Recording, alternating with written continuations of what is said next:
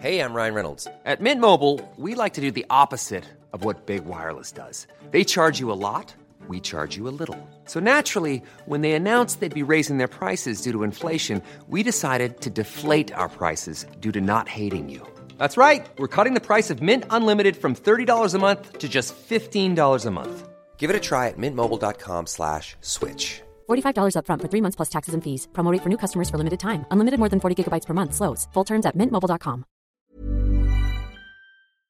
Welcome, friends, to another rSlash NuclearRevenge video. As long as you guys hit those like and subscribe buttons down below, I promise not to go nuclear myself. That said, our first story of the day is by Dragon Pora. Do not mess with my family. I will destroy you. Okay, so this goes way back and still leaves me fuming. Background, I'll call myself Daisy. Qualified as mechanical engineer in the mid-1980s, working in textiles in a little African country. Players, Ed the consultant with carte blanche. Ed was there to assess performance, but also to investigate why a profitable company takes a nosedive within 18 months. The villains are Bob, Knob, and Bon.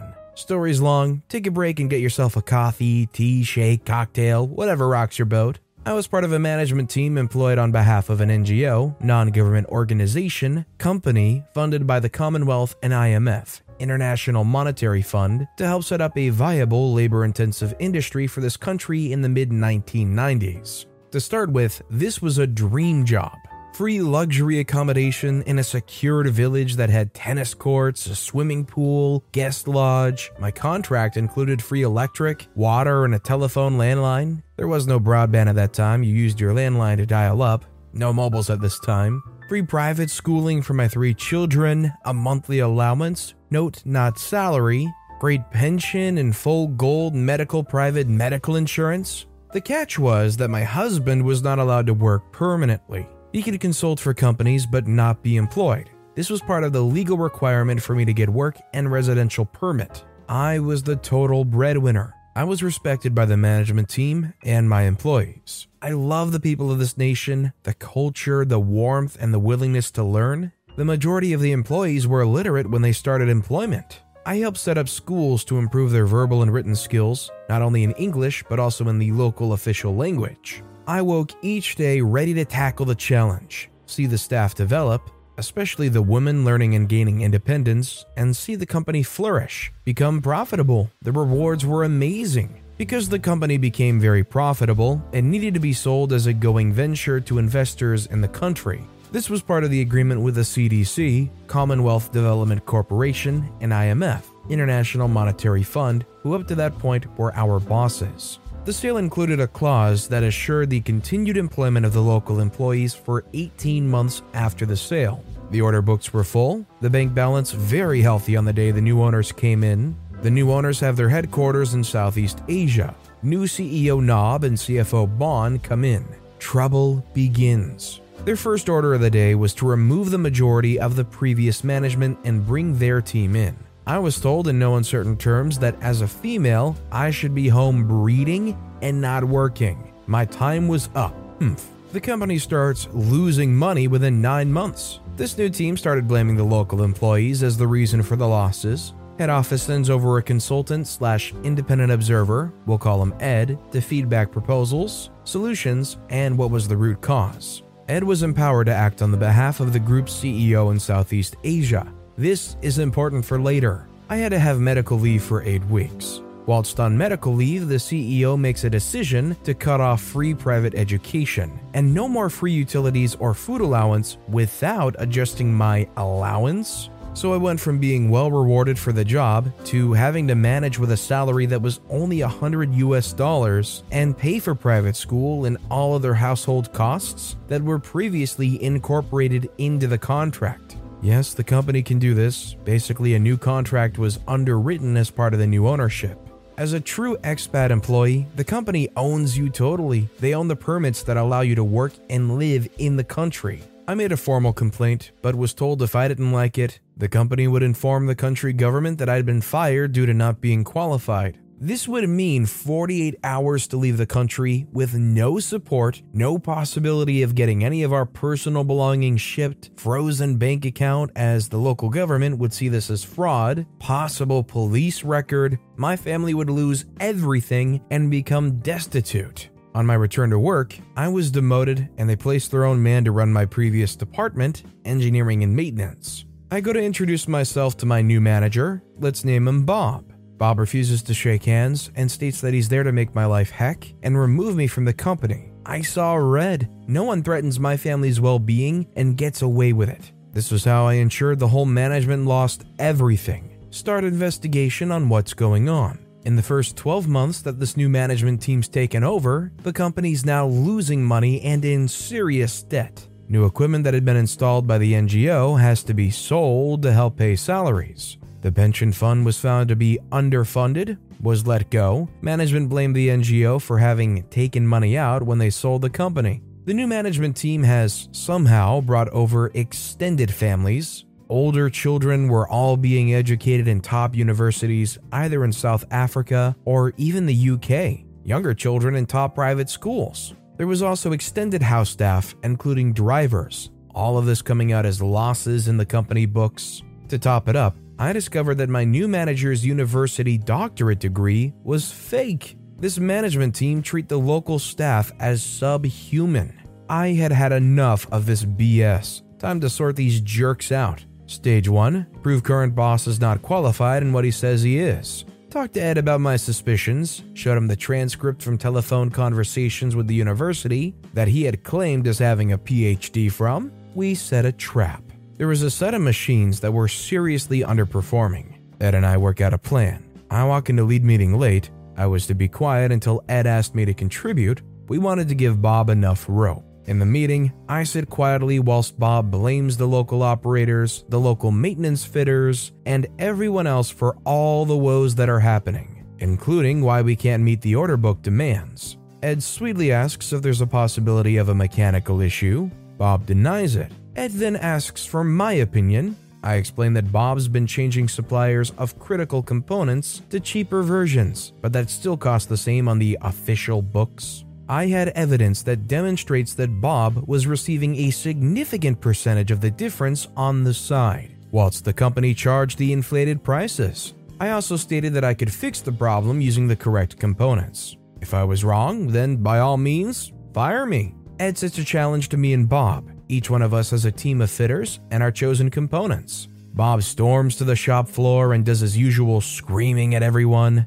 I go down and explain what I was trying to achieve and how it would benefit the operators and get the project going. At the end of the week, we both had to report back to the management team. Ed had asked a few operators, mechanics, and production supervisors how Bob worked, and if there was any attempt to sabotage my project. Needless to say, Bob did try everything to ensure my team was not successful, but he never had the support of the locals and his team. They already hated him. Ed gives Bob a chance to come clean, but Bob still stated I was a liar and knew nothing. Ed stands up, goes to the door, opens it, and outside is Bob's family.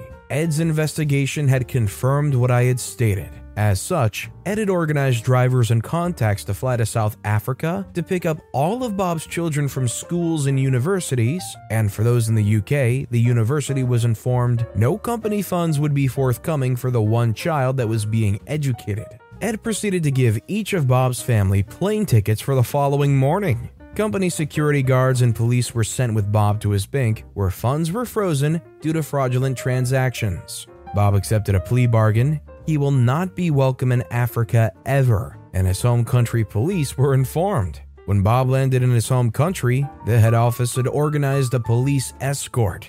Bob was unemployable and his family greatly shamed. I hope he got his just desserts. Couldn't care less. Stage 1 complete. Stage 2, the final event. Prove Nob and Bon had been defrauding the company and country. Nob and Bon were still in charge of the company, now 18 months from takeover. The stated clause that the workforce could not be touched was up. Nob and Bon called an all-side meeting. They stood up front with tears running down on how the NGO had lied about the company orders and profitability, how they're trying their best, but the company's really struggling and people will lose their jobs. They announced a reduction of 66% of the workforce. I had been working closely with Nob and Bond's secretary, the accountant, and the purchasing officer, so I had been able to access the info needed. Survival kicked in. As I was part of the original management team, I had the original accounts that were audited as part of the CDC and IMF funding for the NGO.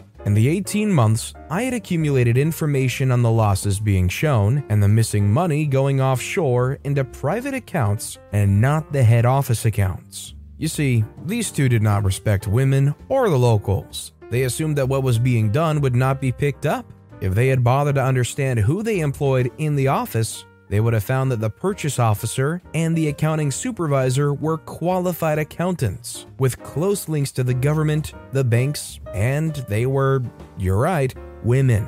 I had explained to the secretary, the accountant, and purchasing officer that there would be a time when we needed evidence to safeguard money and people's livelihoods. So the files had been building from their 6 months to now a year later. I talked to Ed and gave him the evidence we'd been accumulating. It was what Ed needed. Nob calls me to the office to tell me that I'm redundant with immediate effect. He also stated that for me to be able to stay in the country to sort out my family, I would now owe the company rent that was twice my given allowance. I lost it. I literally turned around and explained that in less than 24 hours, Nob would have no future, his family would have no future, no matter where they run, they would be found. I already knew this to be true, as Ed already had the wheels in motion. This time, the group chairman walks in on my heated conversation, together with the IMF representative and Bond in tow. Nob was fired on the spot, loaded onto a plane with an international warrant for fraud.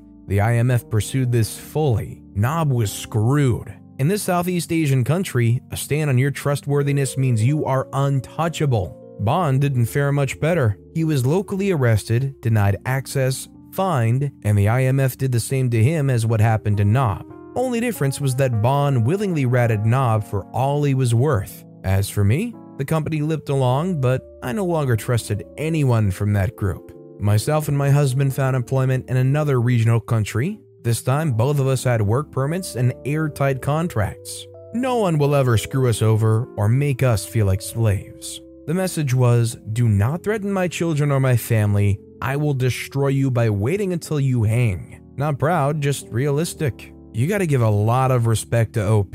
When their family and their livelihood are on the line, they dug deep and did whatever they could to make sure they dug up whatever evidence they needed to prove this fraud and save their butts. If you could see the writing on the wall and knew that somebody had a game plan down the road to basically bankrupt you and leave you in a terrible situation, would you be doing what you could to document and dig up whatever you could find? Or would you rather just try to cut your losses and get out of there as soon as possible? Let me know what you would do in the comments down below. And our final story of the day is by I signed up cause of rSlash. Man gets his car crushed by not paying his repair bill. Not my story, but my father's. Took place in the early 2000s. He's a master mechanic who can literally work on any car, foreign or domestic. He's teaching me right now, and it's an honor to learn from him. He's always run his own independent repair shop, almost as long as I can remember. And he told me this story recently that just seems perfect for this sub. So this guy comes in with a pretty nice Chrysler convertible to get his transmission fixed. He had to remove the transmission, disassemble, and rebuild it. Pretty long process, but it's no problem. After a day's work, he calls the customer up, says his car's ready, and reminds him of the agreed upon price of about $1,200. The guy said he could only pay $600 then, and he'd have to get back to him on the rest. Now, this isn't out of the ordinary. Where we live, most people aren't exactly wealthy, and my dad's a nice guy. He single-handedly supported 4 kids and a wife, so we weren't exactly rich. It's not uncommon for people to pay in installments. He doesn't charge interest or fees or anything, just tries to do what's right. The guy pays half his bill, and with the promise of paying the remaining amount in a few weeks, he leaves with his car. About 2 months pass, however, and the guy hasn't paid. Hadn't even contacted my dad about any issues or to say something like he lost his job or something. So my dad calls him up and asks when he thinks he'll be able to pay the rest of his bill. And I kid you not, this is how the convo went. Dad said, "Hey, this is placeholder name. I was wondering when you'll be able to pay the rest of your bill." The guy says, "Oh yeah, about that. I'm not paying it." Dad, surprised, says, "What? Is something wrong with the car? If something went wrong, I'll take care of it." The guy says, No, the car runs great. I'm just not gonna pay you." Dad says, "What? Why?" The guy says, "Well, I have the car now, so I don't see any reason to pay you." They went back and forth a bit before my dad realized it was pointless and decided to enact some sweet, sweet revenge. He calls up a local towing company and gives them the guy's address, license plate, and car description and tells them to tow the vehicle to the county recycling center. He then calls up the recycling center and says, "Hey, you're going to be getting a Chrysler convertible, license plate so-and-so from so-and-so towing. When it gets there, I want you guys to crush and recycle it." And so they do. The car was crushed and recycled. The next day, the guy shows up to my dad's business, furious and with the state patrol. My dad explains the entire story, and the cops tell the guy that technically, the vehicle was moved, not stolen. The recycling center received recyclable goods and not stolen property, and now the car no longer exists, as it's been recycled, and thus was not a criminal matter, but a civil one. So the guy sues my dad, and once again, my dad explains the entire story. And amazingly, the judge says the same thing as the troopers and dismissed it. It sounds almost unbelievable because it just seems so illegal, but if a judge rules in his favor, it's gotta have some merit by a technicality or something. Granted, this was maybe 15 years ago, so the laws could have changed since. But god dang, the guy gets his car crushed simply because he chose not to pay the remaining repair bill and wanted to take advantage of someone's kindness. I mean, I agree with what OP's saying. It doesn't sound very legal at all, and I'm very, very surprised that their dad got away with that. I definitely feel like that was maybe a super one-off situation. To me, I would think 99% of the time somebody does that, they're going to be on the line for having destroyed property that's worth more than the $600 owed. But with that being said, that's all the time we have for today. So of both of these stories, which one was your personal favorite and why? Let me know in the comments down below. And if you haven't yet, if you could like and subscribe, that would mean a lot to me. Whatever you do, whether it's liking, subscribing, turning notifications on, all of it helps grow this channel and I appreciate the heck out of it. So until next time, I'll see you all tomorrow with some more stories. Mom deserves the best, and there's no better place to shop for Mother's Day than Whole Foods Market. They're your destination for unbeatable savings, from premium gifts to show-stopping flowers and irresistible desserts. Start by saving 33% with Prime on all body care and candles. Then get a 15-stem bunch of tulips for just $9.99 each with Prime. Round out Mom's menu with festive rosé, irresistible berry chantilly cake, and more special treats. Come celebrate Mother's Day at Whole Foods Market.